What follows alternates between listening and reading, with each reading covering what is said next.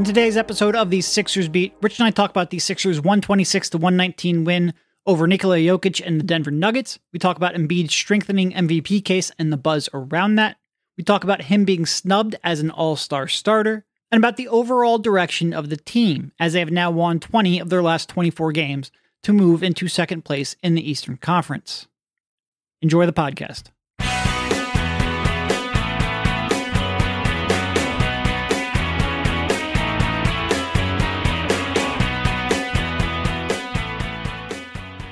All right, welcome everybody. This is Derek Bodner, joined by Rich Hoffman on the Sixers Beat, a part of the Athletics Podcast Network.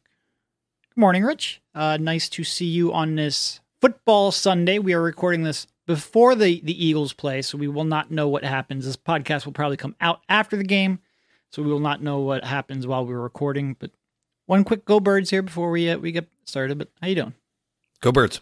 And that is the only relevant thing happening in the Philadelphia sports landscape right now. No, I'm just kidding. No. Although if you listen to sports radio, it certainly sounds like it. But I get it. Like, it's a championship game.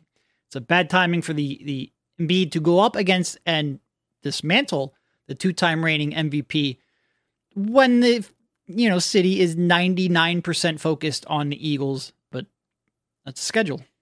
It's not a schedule. But look, I think there's an element of like, hey, the city's on fire right now, and this is part of it where you throw this crazy Joel performance, throw it like another log onto the fire, and yeah, it's man, that was something, huh?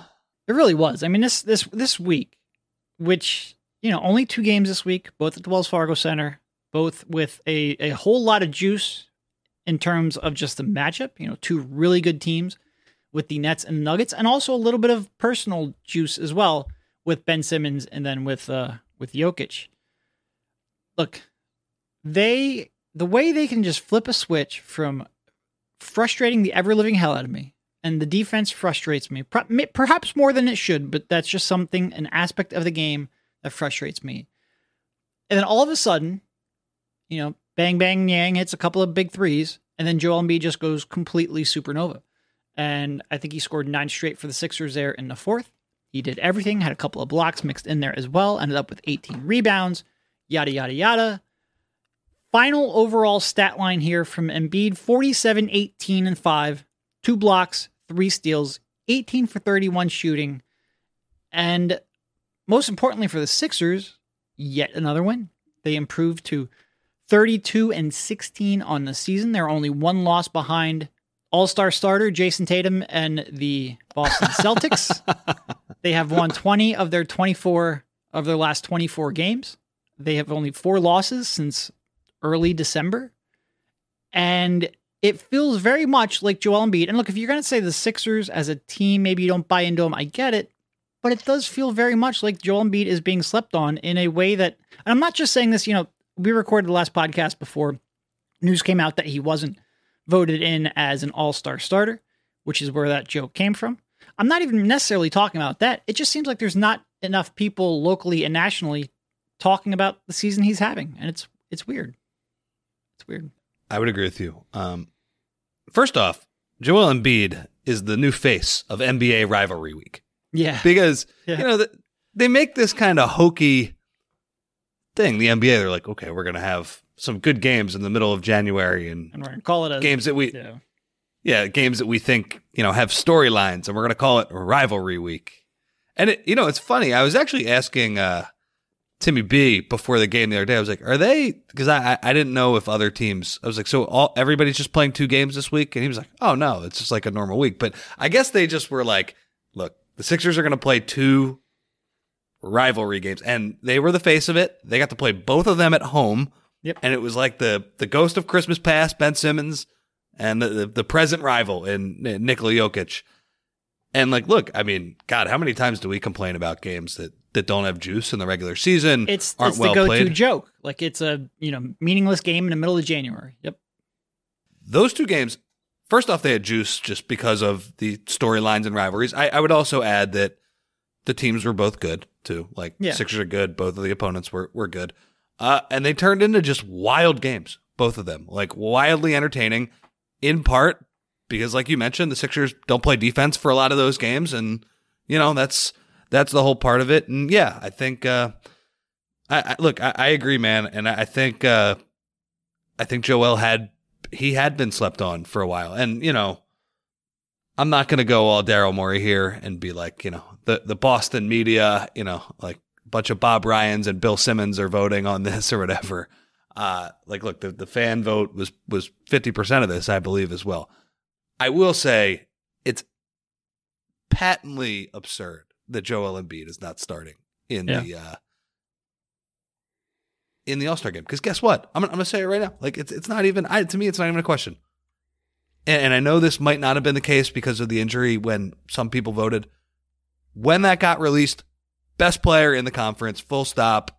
Don't really think there's an argument for it. I think Kevin Durant might be the one argument. Jason Tatum, not an argument. Joel is better. I don't want to hear about his team. His team is like one game in the loss column better. Giannis, like just not better. Like if you look at like literally all the advanced stats, just not better. I don't understand. And I think, Joel always talks about how people, well, he said it yesterday. He's like, people don't like me because I'm an asshole or I troll or whatever, which is kind of funny because it's like, no, man, like everybody kind of likes you. I get it that some people on Twitter probably go back and forth with you. I think your approval rating is generally pretty high. Yeah. That said, for these awards, like, this is the year where I'm like, okay, like, come on, what are we doing here? Like, people look at the Jokic advanced stats. All right, I don't want to see Giannis ahead of him then this year. I don't want to see that. People point to record and, carrying teams. It's like Jason Tatum's got a loaded team and they're not that much better. So I think it's ridiculous that he is not starting in the All-Star game. That said, for the MVP race and that award that he could say all he wants, he doesn't care. He wants to win games, that'll take care of itself. He cares. He wants to win that award. Of course he does. 100%. Badly. Which is okay because that also means he wants to win a lot of games. The way you win that award is by driving the Sixers to a lot of wins. So it's a good thing. I think that was a huge game for him, man. Like to just kick the shit out of Nikola Jokic, who I think is again, I'm not a Sixers fan, is an awesome, awesome player. Awesome. And he beat the crap out of him. Generational. Yep. So okay. That's huge. That's huge. There's a lot there. A lot there. Yeah. In terms of the All-Star starters, who would your three have been? My three would have been Tatum, Durant. I would Giannis get off. See, I would have bumped Tatum. Okay, I think both of those are good answers, by the way. They're fine. Tatum's played a lot more games. He's the only one. And he's played I think 8 or 10 more games than Embiid, partly because the Celtics have played 2 or 3 more games than the Sixers. But he's the only one with a real significant games played discrepancy. Like Giannis and KD, I think have played maybe 2 or 3 more games than Embiid. But that being said, 2 things I don't really care about in All-Star voting. I care about games played when I'm talking about, MVP voting. Sure. In the name, most valuable player. You have to be on the court to add value. And I care about games played in terms of maybe all NBA. All-Star, I don't. I think unless there's a huge, players missed half the season, I think it should be the best players should be on that floor. And I also don't care too much about team record. Again, if we're talking about the difference between, Portland and Denver, then that factors in. If you're talking about one game in a loss column, I don't need to reward the Boston Celtics for having one fewer loss than the Sixers. I think that's overstated in terms of how it factors into these, especially when it's a very close race. As Joel Embiid said the other night, hey, I view as the regular season as almost like a warm-up, a trial period. And if we're going to do that, we're going to have load management, we're going to do all these things where, the real season is the playoffs, then I think we're rewarding win-loss a little bit too much in his results. And when I look at those 4 players, to me, I think even if Giannis is having a little bit of a down year, which is weird because he's still having a great year, all these players are having great years. But when I look at those 4, there's 3 of them that I think make a higher impact than Jason Tatum does. He's the one I would bump.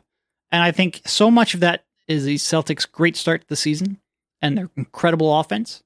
And you feel like you have to reward that with an all-star starter. I just don't think he's one of the 3 best forwards in the East. He's 4th, which is great. He's a great player. But to me, he would have been bumped. Well, also, the Celtics are winning the narrative battle because of that great start. I for some reason, that first month just gets completely outweighed, and it keeps going. You think, oh, Tatum lighting the world on fire, best offense in the league. Guess what? The Sixers are going to have a better offense than them in about a week. Yeah. Look, I agree. I think that's a fair rationale. Giannis, just, I don't know. Maybe I am penalizing him too much. But look, that's a fair criteria. If you just want to be like, hey, who's the worst player of these four guys? Not even close. Jason Tatum. And by the way, like, he's one of the best 10 players in the league. Right. But the other guys are better. And that's part of why I almost hate these debates, because like we talk about Embiid disrespect, and I think he's being not talked about enough, but like, the media doesn't respect Embiid. Well, they voted him as the second best player in the league 2 years running. Like, maybe it's not the number one that you wanted or that he wanted, but like, there's some respect out there for him. Yeah. And this is sort of similar. It's like, yeah, Tatum might, to me, be clearly the fourth best player among those four players, but like, he's still an incredible all-world player. So I sort of hate even participating in these debates. But it is wild, just like Embiid's doing historic shit. Like, leading the league in scoring for the second straight year as a center.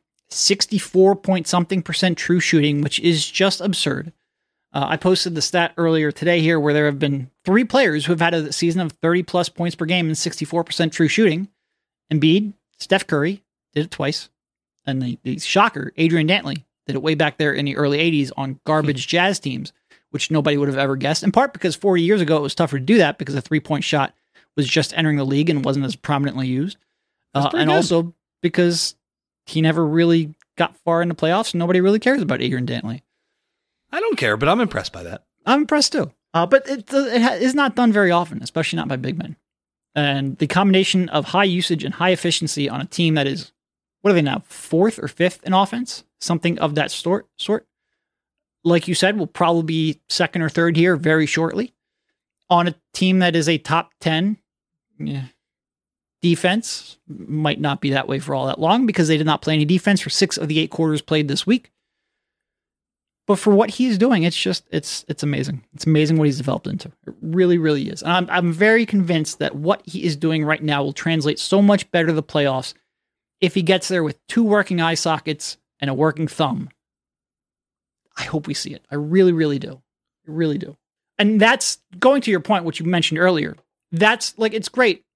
And I agree. I think this game generated a lot of buzz for him. I think there's a lot of people talking about him. I think there's a lot of people like you and me and national people who are saying, oh, he's been slept on and underrated and he should be in the MVP conversation and blah, blah, blah, blah, blah. He's not really going to change that narrative, though, unless they find more playoff success. And that in part means advancing beyond the second round. But that in part means him having a series where he's just completely unguardable and takes it over and has signature moments. And he had that a little bit against the Raptors. And he got his face blown up and his thumb torn. And he needs that deeper in the playoffs. He needs those signature moments deep in the playoffs. And I really do believe he can do that this year. I really do. Yep. And we'll get to that in a sec because I agree with you. But as far as the MVP discussion this year, as much as probably one game shouldn't matter, I feel like it has in past years. Like, because he hasn't won these games in the past. He hasn't. And it's funny, but when you look back at some of those games, like that game in Philly last year, I thought he was better than Jokic pretty clearly. Like, wasn't a crazy good Joel game, though. But Jokic won because Boogie Cousins and Bones Highland hit a bunch of threes, and that's what happened. But Embiid did not dominate the game. I also think about... Now he's sort of got the guys who hit some crazy threes. Like George hitting that one with 1 second left on his shot clock. Totally. Big shots by George at the end of the third quarter. After yelling at Shake, and they were fine after the game. A healthy yelling. Yeah, when that happened in real time, I was like, that's funny, but like, I promise you, like that'll be nothing at some point. Yeah. Like he literally was just yelling at Shake. Like Shake's kind of that guy though. Like I feel like Shake gets yelled at a lot. Sure. Well, Joel yelled at him, like a few years ago. And it's funny, Joel's the one playing peacemaker now. Like, hey, relax or whatever. But in fairness, Shake should have given George a ball in that 2-on-1. Like he had a wide open layup. If whatever. If you take it yourself, you can't get blocked. Is my general point there. But back to Embiid, yeah, these games matter, and I also think, like, for whatever reason, whether it's guys making threes. Remember when he laid the ball up and Giannis had the block at the end of the game too. I don't remember if Giannis won that year. Did Giannis win the MVP that year? No, I think Jokic still won. I think that was post Giannis MVPs. But anyway, these big high-profile games, they just haven't gone his way for whatever reason. Now, sometimes it's because he has not played that well. He has maybe gotten too emotional or just fired up a dud. But sometimes it's the teammates. Sometimes it's just the signature play just didn't go his way, whatever reason. Everything went his way yesterday. Yep. Everything. Yep. And when I said, you mentioned George and the shooting. I thought Doc was better than Mike Malone, and we could talk about that a little bit too. That was a very good adjustment that he made, and finally the marathon man shows he did.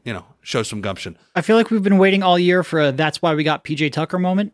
And maybe there was a little earlier against Durant and Giannis. He had some good moments, but that felt like the first real, that's why they got PJ Tucker moment. But really, more than anything, look, he got the necessary help. But more than anything, he was awesome. He was so good. He and honestly, I got chills just thinking about the the step back three he hits at the end. Like the roof blown off that place, and he's legitimately doing the MJ shrug, which I don't think he's ever done before. Harden literally jumping on his back. I mean, that's just a great moment. That's like when you think, we're such a playoff focused sport that you don't really get those, that many moments like that in the regular season. Like that'll, if you look at the NBA this year and kind of the coolest things that happened, shit, that might be number one. It really might. Like that was awesome. So you're right. The MVP is very much a narrative award, even if we look at the Vorps and the Schnorps and whatever Zach Lowe always talks about, where that sort of gets in Jokic's favor. I think that was a huge... Sounds like a Spaceballs line. Sounds like something they would have said in Spaceballs line. Yeah. Mel Brooks, the god. I'm trying to think. Sorry. I just think a lot of that's in his favor now. And, I'd wonder, if you polled the people who vote for MVP, let's give him a week to cool off. Obviously he's going to win if, they have to submit their ballots after the buzzer, but I think he's going to be right there. I think frankly, he's probably going to be leading, It feels a little bit like last year, where if you go back to the ESPN straw polls, he wasn't really in it in the first one, made a huge leap in the second, and then came up just short there at the overall award winner. Like he had a lot of momentum in January and February last year too. And for whatever reason, that sort of tailed off. It'll be interesting to see what happens here because they do have a tough schedule coming up. We've said it a bazillion times. Doc Rivers was talking about it last night, where not only are there a lot of good teams, but it's a lot on the road, a lot of back-to-backs. It's a very jam-packed, road-heavy, tough schedule coming up. And he's going to be, look, in terms of trying to win this down in a stretch, it is going to be difficult for him. The combination, it's as much the games played and the travel, you worry a little bit are they just going to sit him too much? Is that foot going to linger? Is that going to be a talking point down the stretch? And is a team going to struggle a little bit down the stretch too, which might be just sort of like a natural ebb and flow of a season because they do have such a tough schedule at the end and they have cleaned up so much. Like I said, 20 out of 24, but if they go slightly above 500 down the stretch, they might still end up with the 2 or 3 seed in the East, but because of where those struggles in the season came up, might we overrate them at the end? He just loses it at the end. Doc's been asked about that twice over the past couple of days, and he's admitted it. He's like, that March schedule sucks. And it really does. It's not just that the teams are pretty good, and I think he's right about this because the Sixers are playing well enough where as long as they're generally healthy, the teams matter a little bit, but they're going to be fine. They're going to win. You should be able to beat, Cleveland. They're a good team, but the way you're playing and the way you're constructed, that's a very winnable. Phoenix, Denver, good teams, but winnable games for sure. Yeah, you're probably not going to crater against those teams is my point. If you're playing like this, the bigger issue is that it's just so jam packed and so road heavy and so many back to backs. That's 5 back to backs in a month. Yeah, I mean, it's a lot. And you gotta sit Joe for a couple of days. You do. Especially when his foot is bothering him every game. Yeah. That's the other thing too, man. It's shit. It'd be nice if he was maybe I'm hurt for this All-Star game, and I just take the couple weeks off. A quiet protest? Yeah.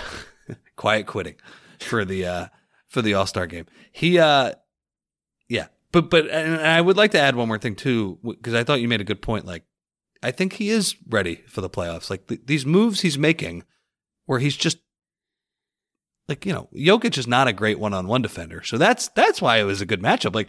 The stuff that he's gotten so good at in terms of, facing up from the elbow, off the dribble, hang dribble, all those things. he put it all on display, and that's why he should be better in the playoffs. I really thought, another thing that was awesome about Joe yesterday, he comes out and I thought, he hits his first 3 shots, but then, he starts making some mistakes. He picks up a second foul pretty early, and you wonder, like, are the emotions going to get the better of him? Like, he really does care about the game. And Jokic got him on a couple plays where Jokic has quick hands, and Joel went for the pull-up jumper, and he smacked it down. He finally realized, like, okay, this guy is cheating for that. And there were a couple times where he cheated for the, smack the ball out of your hands. And Joe hit him with the hang dribble, and then he dunked right on his face, which was awesome. Yeah. He went right by him. And then Jokic was like, oh, shit, now I have to guard against that. And that's when he started to get into the pull-up game. It was, it was like really a very complete game. And I coming in, I was a little worried. I was like, not worried, but I was just thinking, like, with the way the Nuggets play pick and roll defense, I wonder if like Embiid's going to have a huge night because they put Jokic way up near the ball. It's like those pocket passes. I thought like the Sixers were going to get good shots, but they were going to be like Tobias corner threes and Maxey corner threes where Harden was going to pick his spots. No, I was wrong. Embiid found his spot still, and he was still awesome. So, man, it was great. I mean, it was a lot of fun, and I guess to add to it, like, the fact that they were able to win that game despite being down 15 points at halftime and looking like a stop would be literally impossible to get. Yeah. Just adds to the legend. Well, and not only that, but like after that late run by George in the third, like they came back out and were flat to start the fourth. I think the Nuggets built up like an 8 or 10 point lead again. You're like, all right, every time they get close, Nuggets have an answer. And then Joe went completely supernova. It was a really, really impressive performance. And as that fourth quarter went on, more and more people watched it, more and more people commented on it. It was a momentum builder for his MVP case, for sure. All right. Moving off of Joe for a brief second, even though I feel like the entire podcast should probably be devoted to him, there were other people who participated in the game.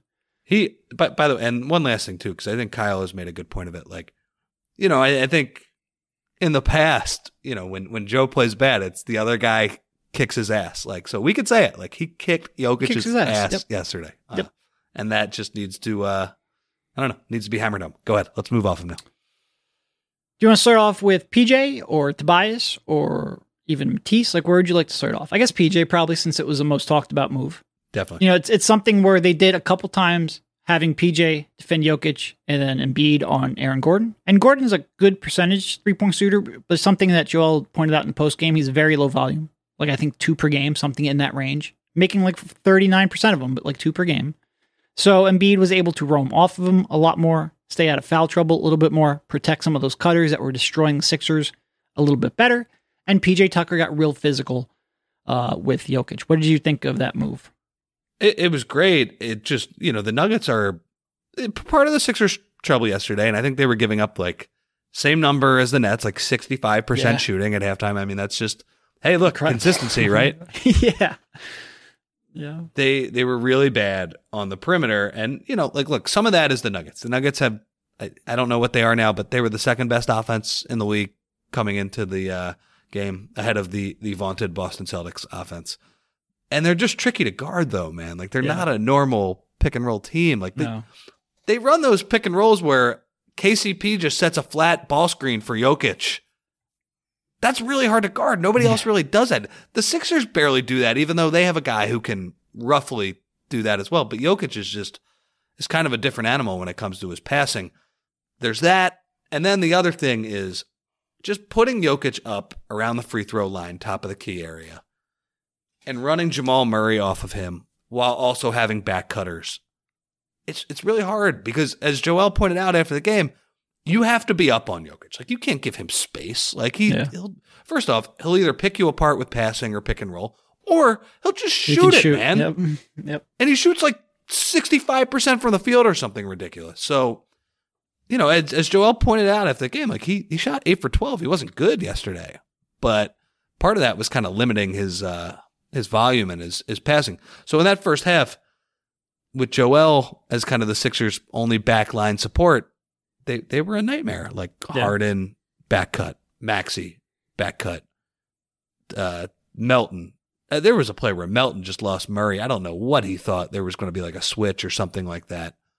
They just did a really poor job against a really good team, and frankly, a team that I have a lot of fun watching. Like that, they got sliced and diced, and it was pretty stuff to watch. Like I thought the Nets the other night, that was like really impressive shot making. Yeah, this was like team basketball. This was like five guys moving as one.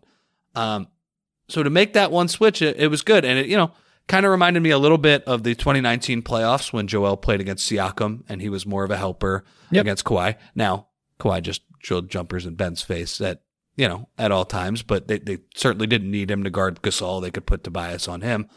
That's what they did with PJ. And PJ, for whatever issues he has, like he's a good matchup for just being an irritant for Jokic. Yeah. Like he's strong. He can get under him. And he did a really good job of kind of maybe like pushing him off a spot just a little bit more than Joel would. And like, I get why Joe can't push him off the spot. He's carrying the team on the other end of the court. PJ's not doing anything. Well, not only that, but he's worried about foul trouble. He's worried about rotating back to try to help some of those cutters. Like he's got a lot going on. And also he just didn't do a good enough job in the first half for sure. No, he didn't. He got back cut on the end at the end too. That was pretty lazy play by him. But again, it's also just like Jokic and the Nuggets are really good. So PJ did an awesome job. And having Joel on the back line clearly scared them a couple of times. Some of those Murray layups turned into pull-up jumpers because you had Joel Embiid hanging out at the at the low block. Jokic had a couple of turnovers where he was trying to post up PJ, but guess what? Joe was right there. He was doing the 3 seconds out of the lane, the 2.9 thing. It was a really good adjustment, and I thought it was especially good by Doc, especially because like this is not the type of matchup you're going to see all that often. Like as much as the Sixers defended poorly yesterday, there's not a lot of teams that play like this. So, it's not like your basic defensive principles were a complete disaster. I'm sure anybody will score 1 billion points against the Sixers if they're not trying like they did in the first half. But I thought it was just like a very game specific adjustment that he made, and it worked. It worked out really well. Yeah, it's like you said, or I said to you at halftime last night. The Nuggets are a type of team where if you fall asleep for a half second, they're going to pick you apart, and the Sixers fall asleep for a half a possession. So, like, that was a pretty bad matchup there in the first half. And one of the ways you stop bleeding from cutting to the rim is put a guy at the rim who can meet them there and defend them. But, I mean, there was a night and day difference in the second half. I think Jokic shot 2 of 5 after the half, 2 of 5 for 8 points. I think he had like 4 assists and like 6 turnovers. Man, that's like, look, I think Jokic was bad and he didn't handle it well, but that's good work. And that's a big difference between, when the Sixers used to do that with Gasol and Harris. Like, PJ is a slightly more physical defender and can take a player. Like, I wouldn't have done that with Harris and Jokic. I don't think Harris can hold up to that like he did against Gasol. But PJ is a different animal in that regard. Well, yeah, and Gasol was important for the floor spacing, but that was it. Like, he wasn't going to post you up. Part of the dare, it was like you were daring Gasol. Go ahead. Yeah, go post him up. You don't want to do that. And the answer was, yes, I don't want to do that. Jokic, where I guess you're daring him to post up, but like on a normal night, right? Up and he's a type where he'll score 25 and you'll say, well, but at least he wasn't passing. Like that is the outcome we'll prefer. Please score, even though you can score 25 a night on 65% shooting.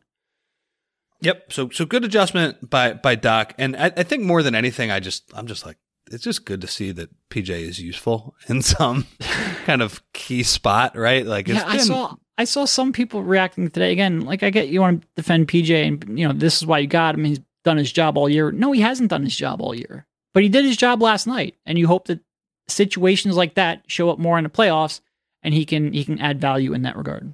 But let's not completely rewrite his season. He's been a disappointment this year, and it's okay. We can say that while acknowledging he had a very good and very important game last night. It's one of those where, you're just like, ugh. You hope he can turn it around in the playoffs. You hope he can be that big game player. But the idea that like he was bad for a reason against lottery teams, and he's good for a reason, I don't really believe that. Like he should be able to show a little more usefulness. I will say I was legitimately stunned by that tip-in at the end of the game. Yeah. Floored. I mean, how many times does he run for an offensive rebound? Like, he actually got up a little bit to get that one, too. That was kind of made that play look pretty routine on replay. I watched it live. It was not a routine play, especially for him at this stage of his career. So yeah, some big moments for him. That was good to see. I also got a kick out of watching Michael Malone. He gets angry if you call him by that other name. I get a kick out of him, Richard. Yes. Thank you. When was the last time you were called, like, do you get called Richard by, like, your family? Outside of, like, when your mom's pissed off at you. Yeah, well, yeah, the mom always calls you by your mom always calls you by your full name if she's pissed off at you. My mom calls me Richard. She's the only person who calls me Richard for the most part. And the only reason she does that is because my dad's name is Rich. So gotcha. You got to be able to distinguish between the two. Yes, it's not too many. Where was I going with this? Oh, Michael Malone. No, that was a good question about you though. It was interesting watching him take a timeout like 5 seconds into the second quarter. It was interesting seeing Nuggets people. One possession. Then they did the same damn thing a couple possessions later. Yep. And it was interesting seeing him. And when I say interesting, I think it was funny because it's just like, this is a very similar thing to what the Sixers have battled over the years where, it was like 4 minutes into the second quarter. He's screaming. He's standing by midcourt, so he's screaming, Nikola. And I don't think Jokic was ready to go in yet. And he screamed it like 4 times, like, get the hell in. That was funny. I thought, I just looked at some of the Nuggets post-game coverage. They were very down on the Jeff Green minutes. And I didn't really notice that in real time. I'm sure Jeff Green was pretty bad. I think he was on the court for some of those Niang threes or whatever. But it just kind of reminds me of like, oh, that's like us yelling about Trez or yelling about somebody else. Where we've just all like, got our rotation players that just drive us insane. Yep. So as much as this is a good rivalry, there is a little bit of Spider-Man meme back and forth with kind of how these two teams operate and how these two teams can frankly be helpless without these guys on the court. So that was funny. I mean, I don't know what he could have done. People said he got out-coached by Doc. I saw some Nuggets people say that. Yeah, I don't know. Maybe. I don't know. Doc made a good adjustment, but I thought just Joel was – I kind of don't want to boil it down to that, though. I thought Doc was good, nice adjustment, but if I had to boil it down, I just think the Sixers guy was better than their guy. Yeah. And that's, just one game, but I thought that was the story yesterday. Little surprised they didn't have a better counter to the Tucker on Jokic counter. I'm a little surprised they didn't figure that out. So I would agree that Doc outcoached Michael, but I think the biggest point is that Joel Embiid was insanely good and Jokic was just okay. And when you're talking about two teams that rely on their star players as much as these Sixers do, that was huge. And the Sixers had an answer for Jamal Murray a little bit there down a stretch that they didn't have for much of the game. It was a little bit of a surprising answer. I think when we were talking about it on Press Row, like what's your closing lineup, I don't think Tobias Harris being matched on Jamal Murray and chasing him around like that was the answer I would have given, or the answer I did give, if I'm being honest. Doc said he went up to Tobias and asked, can you do this? And apparently Tobias had a little bit of a forceful response that is not PG-13 for him. I would guess it was like, of course, the F I can. Of course, something like that. Yeah. I think that's something almost like exactly right. Yep. Or like, are you effing kidding me? Like, yeah. Something like that. I believe the F-bomb had to have been in there. But Tobias did a great job. And I get on Tobias quite a bit for his defense because he does fall asleep too often for my liking. He gets lost in transition. He gets lost off ball. It's really off-ball stuff that he can drive me insane with. But he has these moments where he just dials it up. And he's a competent to sometimes good defender, like against Toronto last year, like last night in the second half, where it is, when you're talking about a player who switches between roles as much as Bias does, him growing into that is good. He will still drive me insane with his defense at times. Don't get me wrong. But he definitely has moments where he dials it up and is a very key contributor. Yeah, and it was kind of a crazy game for him because he was so bad in the first half. Awful. And then I think he was scoreless, wasn't he? Yeah, he was. Or if he did, he had 2 points. And then the second half, gets a couple drives. Threes, getting drives, yep. Yeah. And he made honestly, one of Joe's best plays too. Like he's sitting on 44 points at the end of the game. Harden hits him with Jokic traps Harden at the kind of right by the baseline. So Harden throws a lollipop, but, Joel has a free throw line jumper that he can dribble into, and he sees that Gordon is so far off of Tobias that's the easy pass. And again, this is what we're talking about. Like, the teammates helped him. Like, Joe made the right play, and Tobias made it count. And that was a really good moment. So yeah, well, and great. That's great one effort, thing Tobias. where we when we talk about the Embiid Harden pick and roll, and maybe it doesn't look like Capella or some of the guys that Harden played with in the past. Well, he's also never had a guy who can score or really make plays off of that short roll like Embiid can. And the two of them, when they are making those quick, correct decisions, are very tough to stop. Very tough. Yeah, and it's kind of like the play. impossible. It's kind of like the play that Niang made the three in Los Angeles against the Lakers at the end of that game, where I think it was Schroeder helped over and Joe found him. I think that's really good to see, where it's like, okay, if you double Harden, great. Like, you can either stop Embiid or you can give up a wide open corner three, but it's going to be one of the two. And that pass is going to be on the money, and it's going to be a guy who shoots, at least pretty close to 40%. I don't know where Tobias is at now. I know he struggled for a little bit. Seems like he's getting on track a little bit more. So that's just like that. That's the type of stuff where I see that play and I think, like, okay, playoffs. Okay, you might have a shot. Like, that's like legitimate team building shit and stuff that's replicable against any type of defense. And yeah, it kind of goes back to your point where I am surprised that Jokic did not have an answer for PJ Tucker going small and playing against him. I mean, this is Nikola Jokic. I'm sure teams try everything against him. So he wasn't able to do it. One of the most cerebral players in the game. Yeah. So for the fact that the Sixers felt a little more versatile than Denver yesterday, at least offensively. Yeah, I would say kind of on both ends of the court. They felt like a more versatile team. That was another good thing. Denver is really good, and they're really good at what they do on both ends of the court. But they didn't really have an answer for what the Sixers were doing offensively, and the Sixers were at least able to throw a curveball that slowed them down just enough to get them over the finish line. That would be a one hell of a finals matchup. If you're rooting for a finals matchup, that might be the most entertaining outcome. Because not only is Embiid versus Jokic, but both teams have a lot of diversity in how they can attack you. If you give Jokic and Malone a 7-game series, I'm sure they come up with a better answer than they had in the second half there last night. And I would love to see that sort of chess match. Not only, we talk about chess matches a lot between coaches, but the chess match with, Harden and Embiid and figuring that out, and with Jokic and figuring that out on the fly.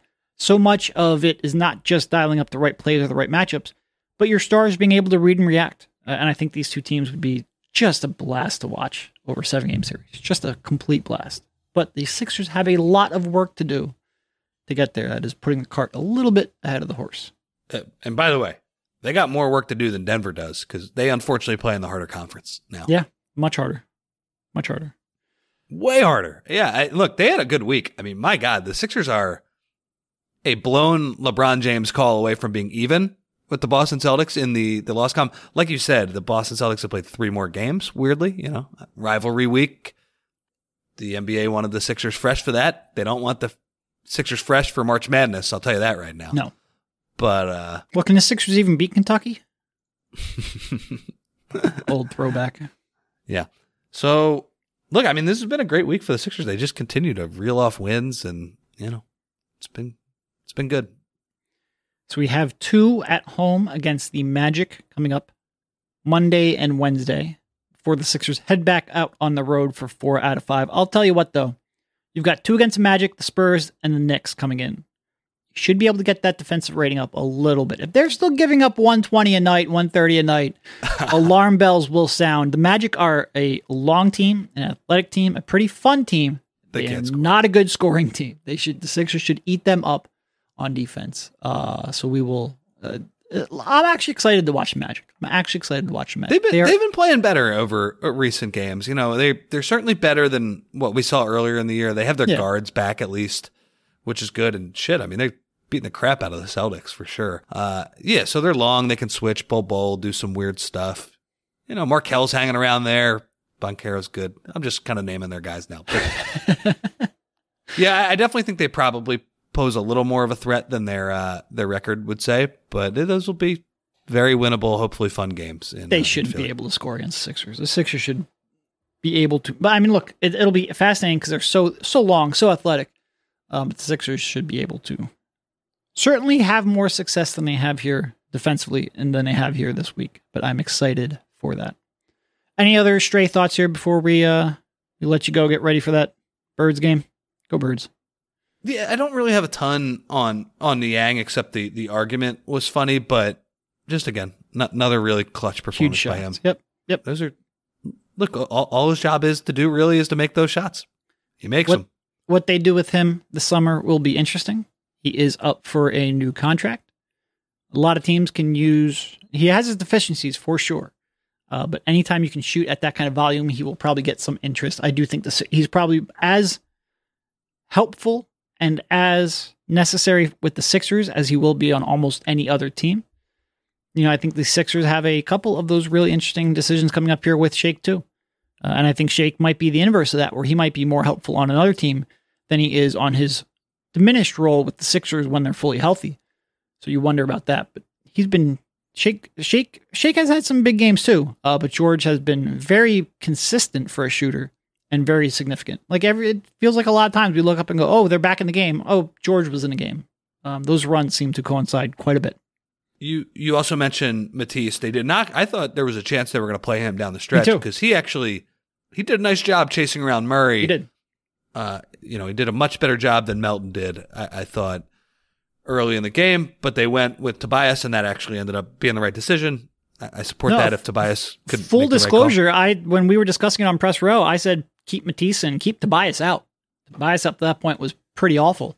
And I'm not going to say I was wrong because, like you said, Matisse was doing really well chasing Murray around as well. Really the only one through the first three quarters that was. But Tobias coming up with the defensive plays and those big threes. He shut me up real quick.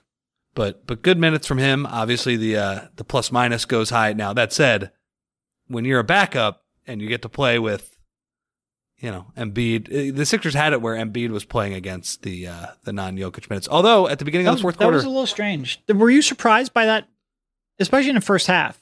What did you come out with? 5 minutes in the game? Nah, not that early, but he came out pretty early, and there was some I think it was 6 minutes actually. Was it 6? I think it was.